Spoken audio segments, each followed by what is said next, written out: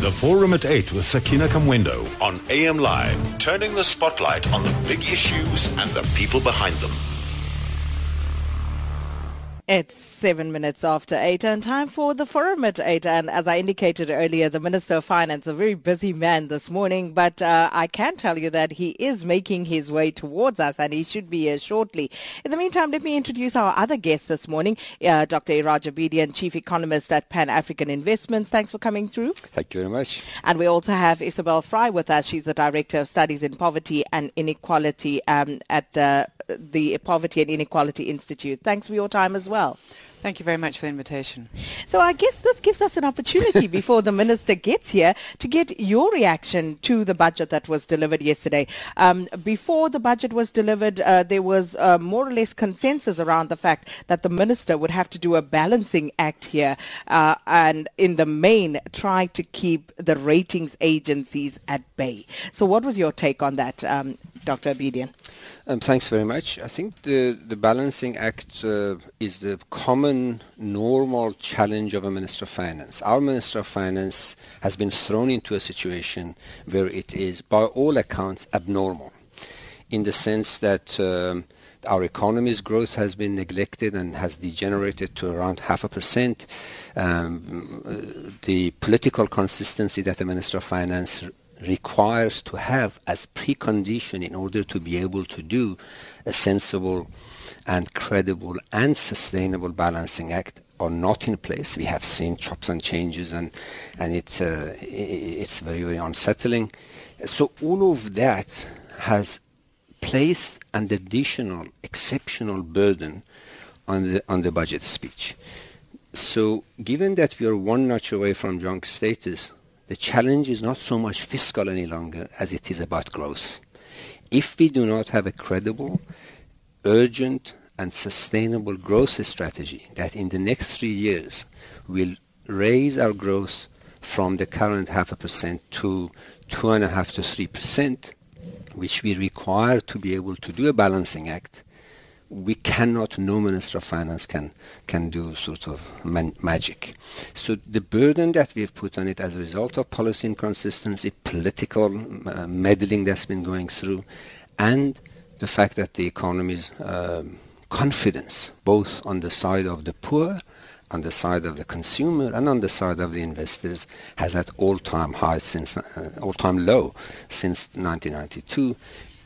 That has constrained the Minister of Finance. The Minister of Finance cannot do magic. We need to be very practical about what the Minister can and what the Minister cannot do with the best of intention. Having said that, in this condition, he's done a magic. He's done a brilliant job with his team at National Treasury and needs to be heard and in a way congratulated for what they have done in a very, very constrained environment.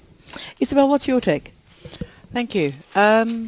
In terms of the budget speech, I think many people were looking for a sign of leadership that people felt was absent to a degree from the State of the Nation address, and looking at placing the entire budget within the context.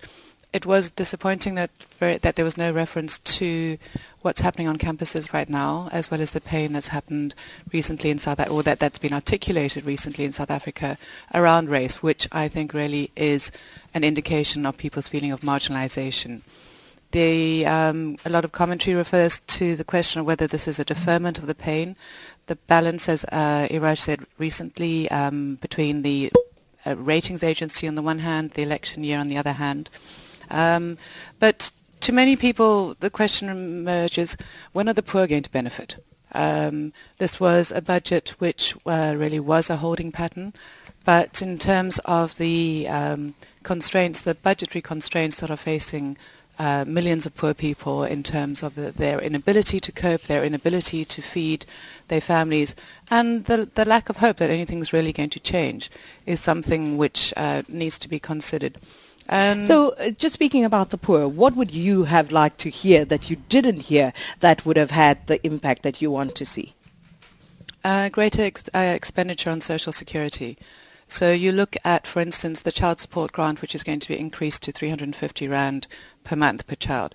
That equates to 11 Rand 67 per child per day. If you look at a litre of milk being 11 Rand 83 per litre. That's not a lot in which to raise children with. There's no social security for working age people. So if you're unemployed, which about 8.3 million working adults are, there is absolutely no fat in which you can feed yourself.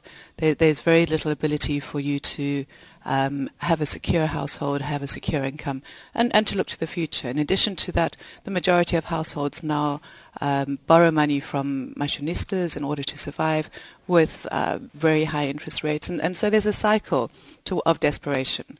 And so in as much as the minister had to look at doing that on a national scale, people are doing that on an individual scale. And the question is really, were there not other priorities? Were there no other choices that could have been introduced? People were anticipating an increase in VAT, for instance, and although that's dismissed as being a regressive tax, if you zero rate certain things and fundamentals, there are possibilities in which you can actually use instruments which might be blunt instruments normally in a much sharpened way.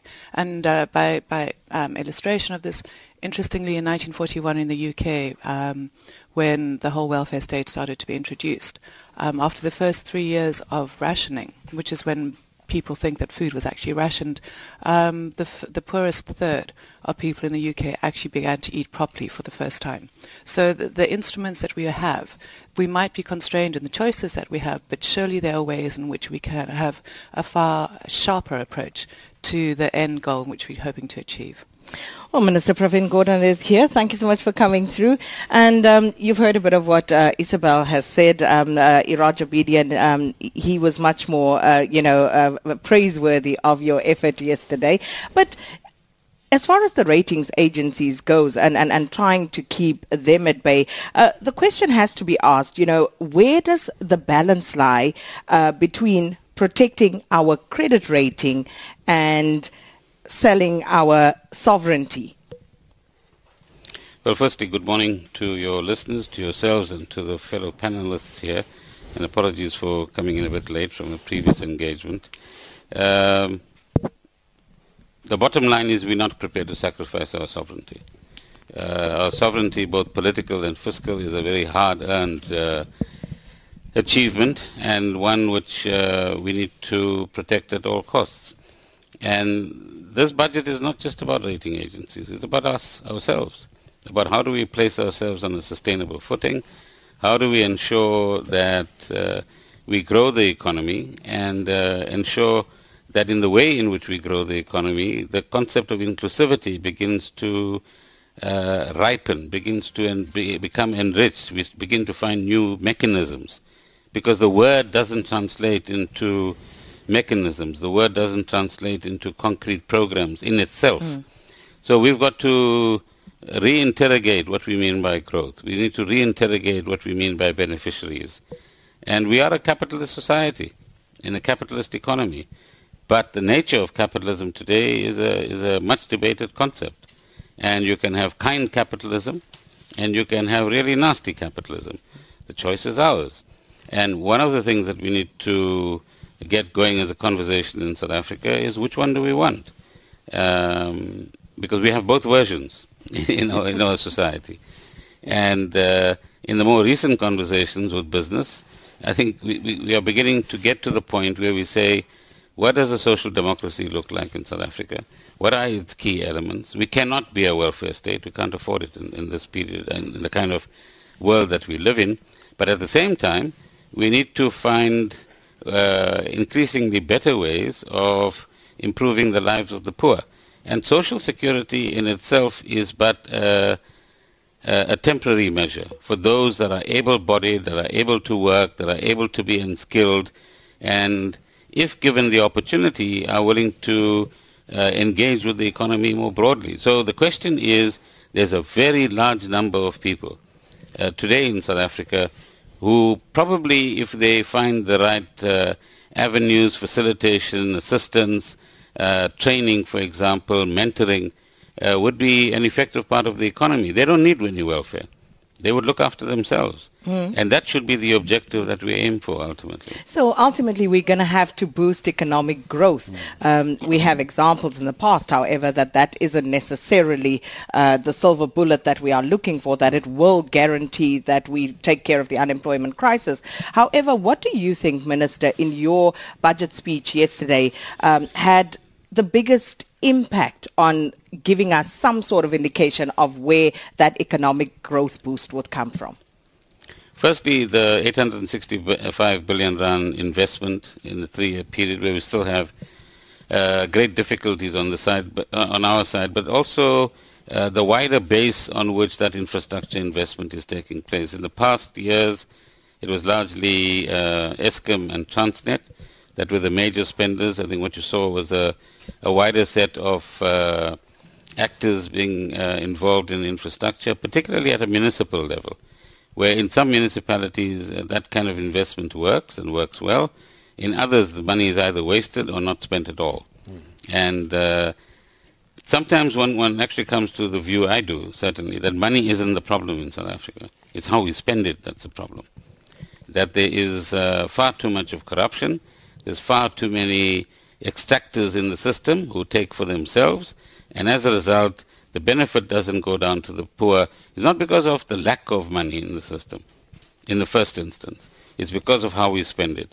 Secondly, we are poor implementers in many areas, both the private sector and the public sector. Medupi is being built by the private sector, not by the state. The state is funding it, and the state is probably project managing some elements of it. But the actual delivery and installation of turbines and all of the other things that you have in a power station is taking place to the private sector. And so implementation is, in fact, the major focus for the years ahead. How do we take all these big, nice ideas that we have and make them effective on the ground? And the last point is we need more people activation and involvement, not passivity.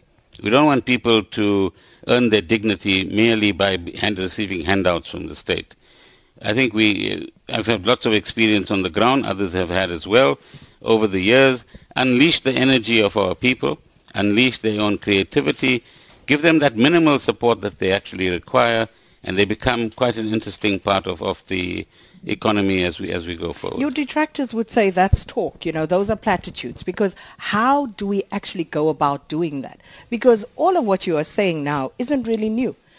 We've been saying these things for the longest time. So how then do we make sure that there is less wastage of resources at all levels of, government spending? Start a campaign on SAFM to say to people, report every act of corruption that you see. And let's start doing something about it. Tell the prosecuting authority they need to send more people to jail. Because if they don't, nobody will take any anti-corruption drive seriously. We're not serious as a society, not just as government. Because if we're serious as a society, all of us will obsess about it. All of us will make sure that we're participants in this in one way or another. That's on the corruption side. But as far as development is concerned, I've been around the country in the last 18 months in my previous job. There's lots of energy and initiative around. But both from the government side and the kind of more developed business side, we're not doing enough at a micro level. Right? So there are people growing bananas in Limpopo or tomatoes that can actually be exported. And but they don't have the mechanism to connect. Yet in other places, some of the retailers have connected with farmers who supply them with spinach every day or cabbage every day. Now, why can't we make that a universal phenomenon in South Africa and make that something that both the private sector, the NGO sector, and ourselves work together? Instead of haggling amongst ourselves, choose concrete projects on the ground and begin to show that if we work together with the community, we can actually produce results. And I certainly believe we can. Well, in conversation with Minister of Finance Pravin Gordhan, also Isobel Frye and Iraj Abedian. It's the moment you've all been waiting for. The Forum at 8 with Sakina Kamwendo on AM Live. The Forum at 8 with Sakina Kamwendo. So it's the morning after the budget speech, and with us this morning is the Minister of Finance, Mr. Pravin Gordhan, also Iraj Abedian and Isobel Frye, talking about some of the issues that were highlighted during yesterday's budget speech. I just want to also, before we open the lines and get back to our guests, just touch on a few things because we're not going to have time to get to all of it this morning. So let's just be clear on that. The issue of privatization, many people were looking forward to hearing a little more about where perhaps government would be making those sort of concessions. But what do you believe, Minister, can be done to relieve the fiscus of some of the guarantees to SOEs? 467 billion rand it is. What can be done in that regard? Well, if they become more self-sustainable and less reliant on guarantees and reliant on their own balance sheets, I'm sure Iraj can tell you a bit about it, then they begin to relieve the burden on us. What do these guarantees mean? It means that against this guarantee, there's been borrowing that's been taking place. If that entity is unable to pay back that amount of money that they've actually borrowed, the guarantee gets called. It means the government must now provide that 400-odd billion rands. And so there was a fairly significant amount of attention paid to SOCs and the way in which they operate, the extent of their reliance. So Eskom, for example, has a guarantee of 350 billion rands. They've only used about half of it, or just over half at this point in time. SAA is about 14.4 billion rands, of which they've used over 13 billion rands of guarantees. If SAA is unable to pay back one of those loans that they've taken on the basis of that guarantee, tomorrow morning, inverted commas, the state has to find 14 billion rands. So I think what we require are boards of SOEs and management within SOEs that ensure that these entities are well governed, that financially they are sound, and that they can stand on their own feet. And that in time, hopefully sooner rather than later, as I said yesterday, the concept of bailout begins to disappear.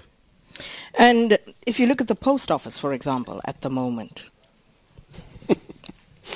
what is going on at the post office, Minister? It's just the post office. But they are in serious difficulty at the moment. The workers at the post office don't have any guarantee that they would be paid from month to month. And surely that's not a viable situation.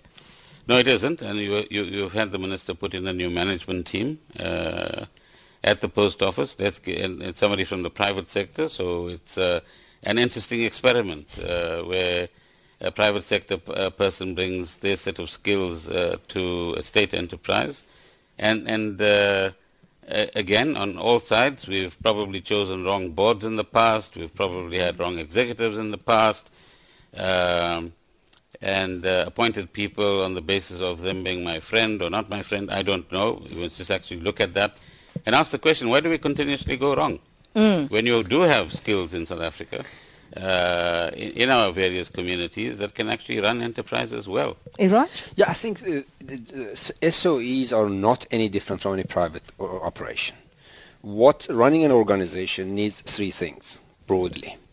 Put the right governance in place, meaning competent board, people with experience. Yes, their heart should be in the right place, but not heart alone. Ethics is important. So we get the board of the organizations right. That's the first step. The second one is stop political meddling. When you appoint a board, apply your mind, appoint the right people who are competent collectively. After that, keep them accountable to the operations, which means they have to choose the management.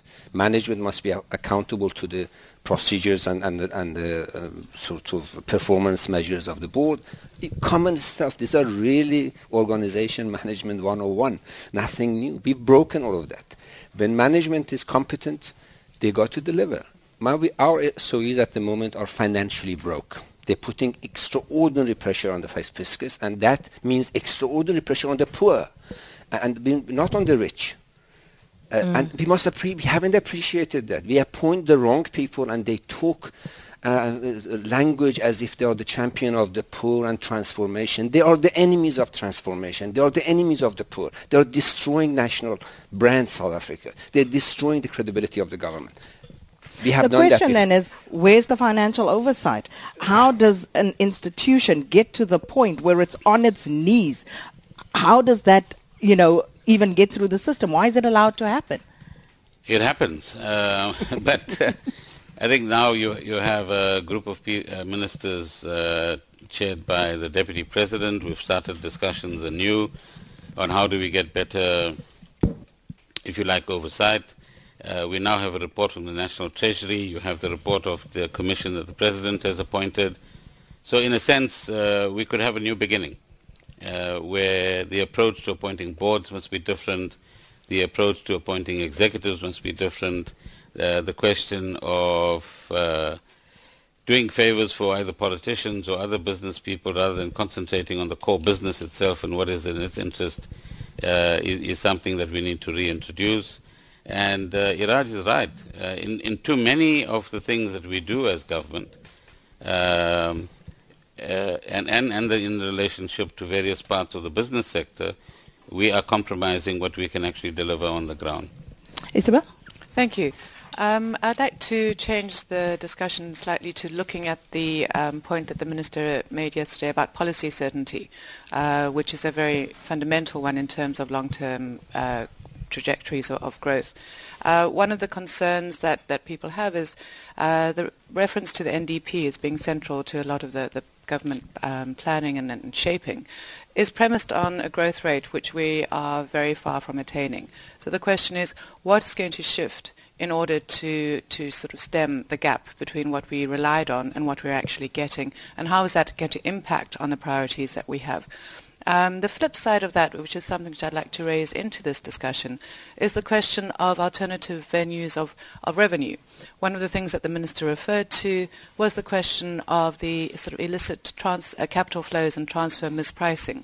He made reference to the Tax Justice Network and the work that's been done around that. And that's something which South Africa has led on in the past.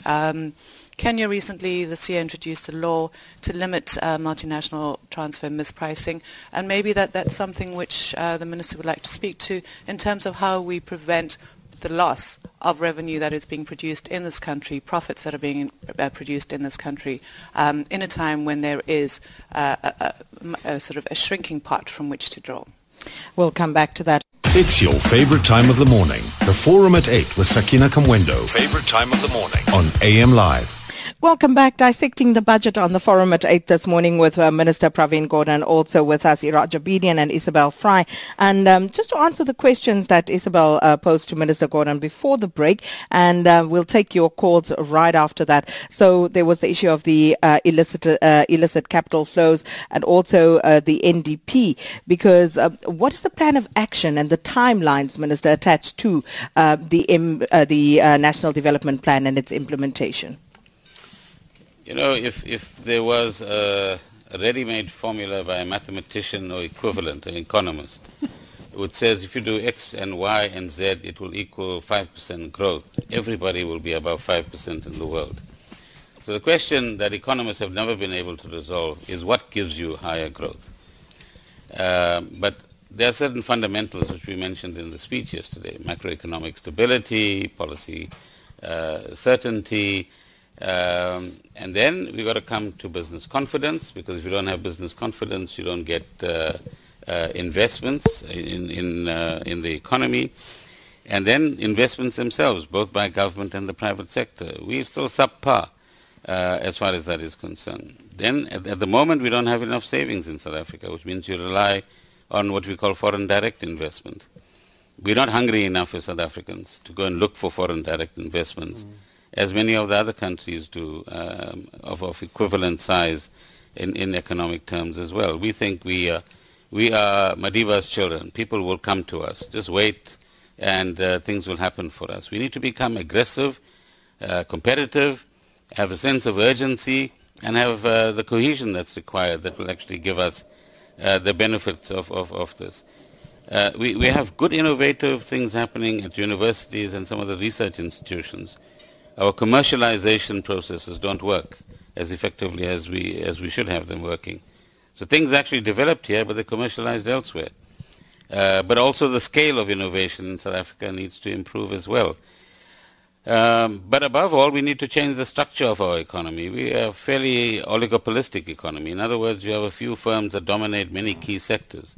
And so competition in our economy is not as good as it should be, and you can get fairly good returns, Iraj will tell you that, by being fairly comfortable in terms of the way businesses actually operate. It's not a criticism of the current business sector, but one of the tough conversations we need to have is how do you get small and medium-sized businesses growing, how do you get social enterprises growing, how do you get more competition in the market, and how do you encourage, as I was saying earlier on, more entrepreneurs as well.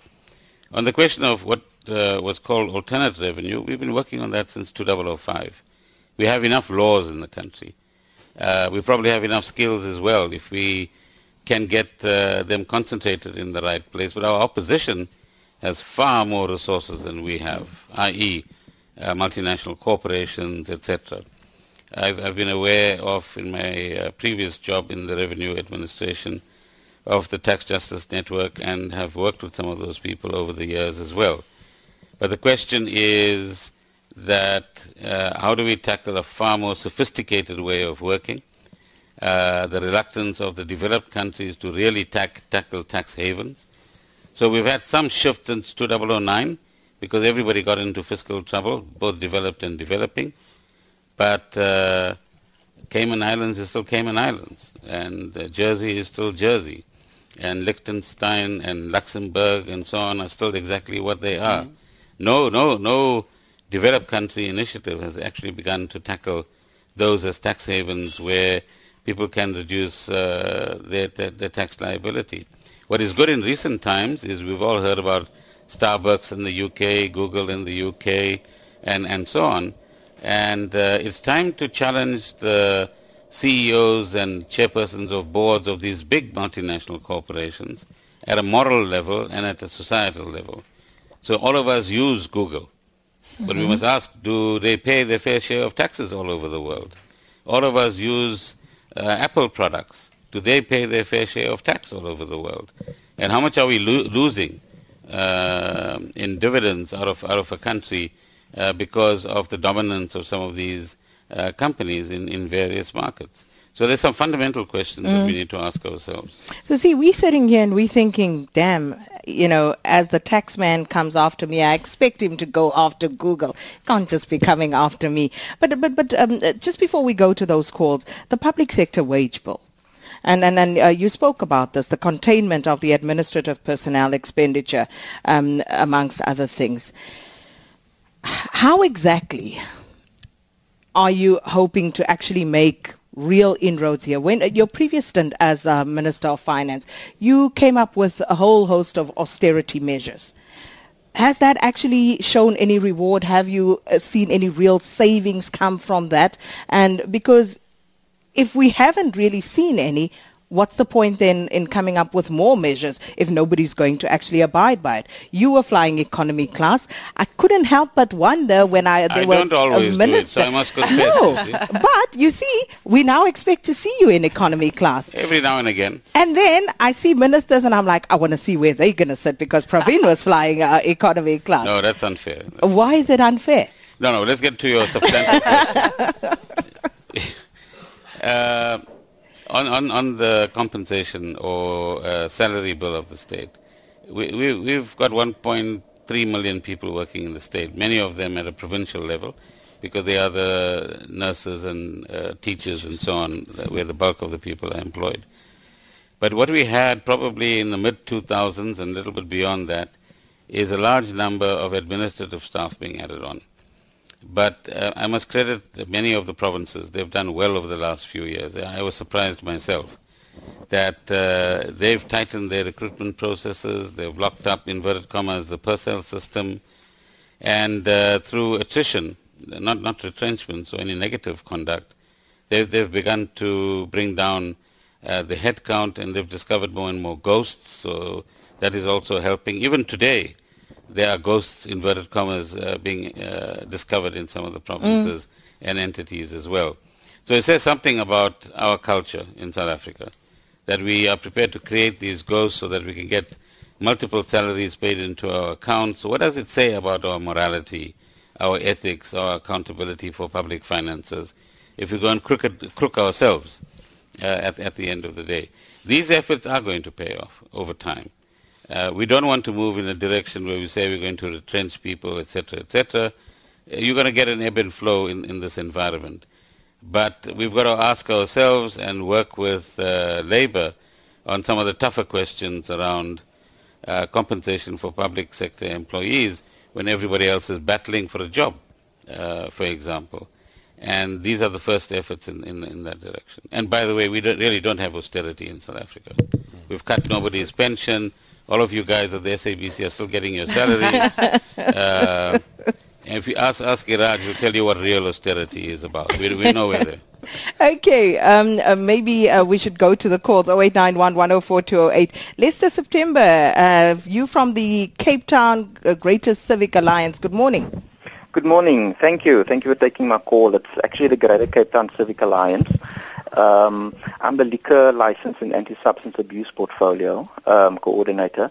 And I just wanted to talk a bit on the levy that was the increase in the levy. I think the levy is a good revenue stream, but does not address the levels of alcohol abuse, as the industry simply passes this cost on to consumers, and they and the liquor industry are really not affected by the 86 cents increase. In our contribution to the National Budget 2016, we recommended an anti-alcohol abuse fund be set up by government, which must be funded by the liquor industry, which will therefore directly be paid by the industry.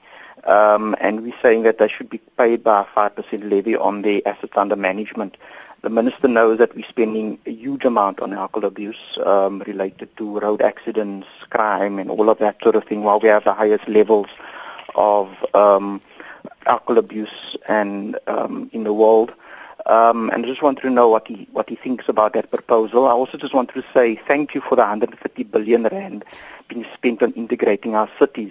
However, can a provision not be attached to this allocation, making sure we address apartheid spatial planning, as municipal maintenance costs associated with urban sprawl is probably one of the biggest costs to the city budget. We've seen in Cape Town the creation of Wolver Rivier by the city of Cape Town, which is 35 kilometers away from Cape Town CBD, while the southern suburbs main route was not been included in their 5-year integrated human settlement plan, which I believe is funded by national government. So can we not also have a proviso on that, making sure that we're looking at what we see as a wastage? Urban sprawl is a wastage, it costs a lot to maintain that. Thank you. Thanks, Lester. Mulefi and welcome. Good morning. Mulefi? Okay, let's try Nhlanhla in Durban. Hi, Nhlanhla. Hi, it's Fakin and the Minister. Thanks for the budget speech, Minister. I'm not going to touch on the good things that you have spoken to yesterday, but I'll touch on those things that remain a concern to us as the People's Revolutionary Movement. The tire and the petrol increase to us affects more to the poor. That the poor definitely are going to feel the pinch because the price of taxis, the transport fare is going to increase and they're going to suffer. The price of sweet drinks is also going to affect because people eat bread and then have orange juice because they don't have anything to eat. It's going to affect them most. And you did not touch on industrial development, particularly to address the poor African problem. I would suggest, lastly, that the small business department, and the military, the veterans, in fact, should be done away with. And money from the small business entrepreneurs should be found in municipalities for effective implementation and monitoring. And the military veterans department should be found in the defense force, and that could be addressed very easily. Thank you. Thank you so much, Nhlanhla. Alistair, you're also in Durban. Good morning. Good morning, and good morning to the Minister, and Iraj, and to the lady, I'm sorry I didn't get her name. Isobel. I think this quote is attributed to Winston Churchill, that for a nation to try and lift itself into prosperity through the raising of taxes is like a man standing in a bucket of water trying to lift himself up by its handle. So I really got what the Minister said yesterday, but I think that the buck should stop with the government, and we've got to work out how we trim costs in all the SOEs, the parastatals that are draining the fiscus and affecting, like someone said rightly, I think Iraj said it, affecting the poor directly. And I think if we can get a handle on that, we're on the right path.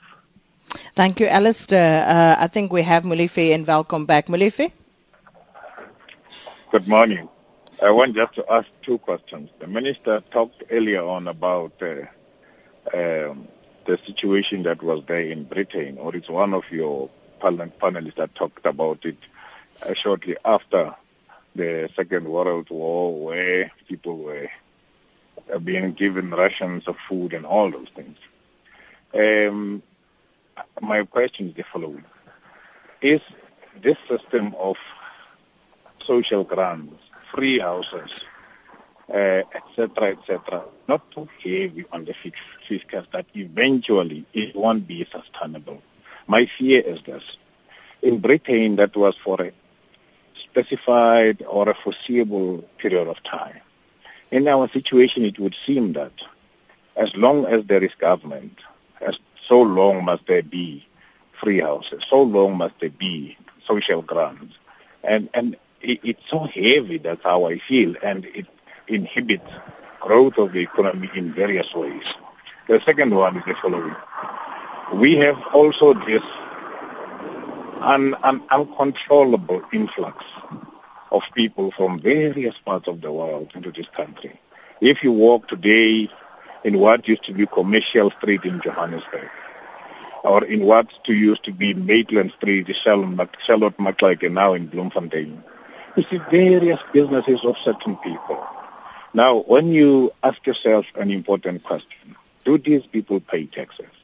Do these people contribute positively to the economy of South Africa? Where do they take their monies to, etc., etc.? You come with one question, oh, no, they're taking it home. They're doing this, that, and the other. But the problem is there are so many of them. That's all what I wanted to say. Thank you so much, Molefe, and welcome. So let's take a moment to respond to those calls. Minister, I'm going to start with you and then Isobel. So Lester talking about liquor levy, anti-alcohol abuse fund, which came as a suggestion, and also the issue of spatial planning. No, Lester is absolutely right. Alcohol abuse and drug abuse more generally is a serious problem, particularly amongst the poorer communities. And the industry does claim that it is contributing to safe and proper use of alcohol. But I'd like to take up his point at some stage and begin to see if the industry could do more to take responsibility for this area. But we must also, as communities, take responsibility to tackle the problem of alcohol abuse as well and change the way in which this type of behavior is becoming self-destructive. And congratulations on the work that you do, Lester. On integrated planning, we do have a virtually final draft of the Integrated Urban Development Framework, which does require that we overcome the legacy of apartheid planning. But it's true, we are replicating some of that in the way in which municipalities are operating, both in Cape Town but elsewhere as well. We're also replicating it in the way in which new housing projects are located, and that's one of the more serious issues that we're looking at in the context of some of these projects that different departments in government are initiating. And I think we need to, as you say, take a much tougher stance. So had I remained in my previous job, I would have been able to do that, but let me see what I can do from my new job. But your thinking is absolutely correct. And we're not doing enough, as your next caller, Ntantla, pointed out, about safe and affordable transport. So once you start having to travel 30, 40 kilometers one way, let alone two ways in any particular day, the cost factor begins to kick in. And people do spend between 30 and 40% of their low incomes on transport costs. So this is an area that we are going to look at a lot more seriously and see how the current subsidies that we provide for public transport are utilized and better rationalized so that a greater cross-section of people using different types of transport can actually benefit from what we're saying. And I hear you on the petrol price increase, but the low oil price has given us some benefits. And if the currency behaves, we could get more benefits out of this as well. So if the rand gets weaker, then it neutralizes the low oil price to some extent. Your focus on small business development is correct. Some municipalities do well in this area. Many don't do well. They seem to have what they call local economic development departments and capabilities, but they are not staffed by people who actually know how to start businesses and run businesses and help other people run their businesses as well. But in Atlanta, you make some very important points. Alistair, I don't think Churchill's proposition works in South Africa. Taxes have been, over the last 20 years, an important source of redistribution in our country. And had we not had the higher economic growth, the commodity boom in the 2000s, and the tax benefits of that, we wouldn't be where we are in terms of the social safety net that we have and the social wage expenditure that we are engaged in at the moment and trying to defend against tremendous odds at this point in time. At the same time, you say the buck stops with the SOEs. The buck stops with all of us, because all of us have to take responsibility for ensuring that we overcome inequality, poverty, and unemployment in South Africa.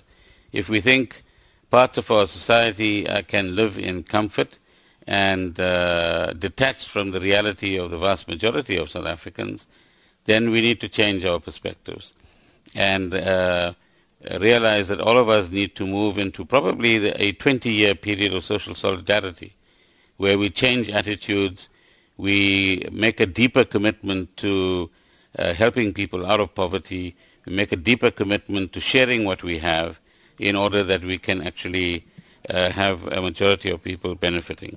Molefe, you are absolutely right that, and we've said so, and even the President has said so, that merely increasing social grants and things like free housing is necessary at a particular point in time, but not sustainable over a long time. Particularly when you have a young population like we do that are disengaged from the economy, and given opportunities they would in fact become productive parts of the economy. Our focus needs to be on training, on development, getting a better education system, and creating economic opportunities both through people's own initiative and through assistance both from government and from big business as well. The question of inflow is a silent factor in South Africa. On the one hand, we do need to express our solidarity to anybody who finds themselves in difficulty and comes into our country. On the other hand, this is a huge fiscal burden as well. And you'll find provinces like Gauteng, Mpumalanga, and others that are on the borderline, so to speak, often complaining about how their hospitals, their education facilities, and others being overstretched. You also have the phenomenon where people from our neighboring countries register in South Africa as South African citizens, get access to social grants in South Africa and other facilities in South Africa for which they do not contribute in any way from their base countries as well. But that's a longer-term issue that we need to look at and get the balance right between our own solidarity with people from elsewhere and making sure that they make a contribution both fiscally and to our economy as well. Isobel, your parting shot here? Thank you. Lots to say, but I know that time is limited. Just 2 points. The one is on job creation. We noticed that there was a slight cut to money for the Jobs Fund. I think that we need to be looking at new ways of developing decent work. The debate around the national minimum wage and NEDLAC at the moment really needs to focus on what is decent in terms of wages for work. And again, the huge wage inequalities in South Africa, which the Minister referred to, part of the need to look at social solidarity. And the question about Malefe's question about the social wage. We live in a constitutional democracy that is based on human rights. There might be a new way that we have to start looking at things, but the state is obliged to deliver in terms of the constitution, social security, housing, healthcare.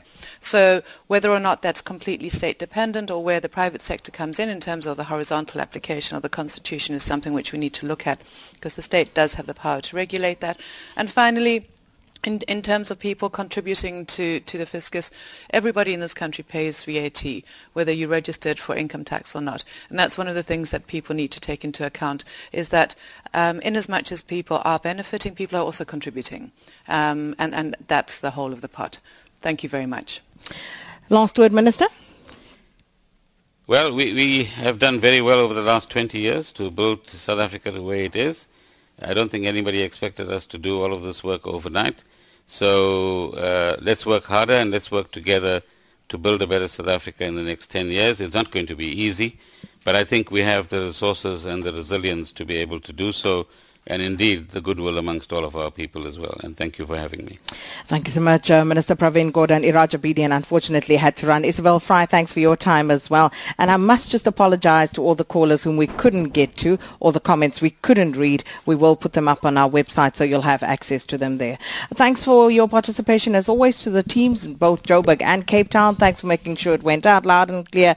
And, of course, we'll be back tomorrow morning bright and early, 6 to 9 a.m. Right now, 9 o'clock, time for news with Utsile Saku.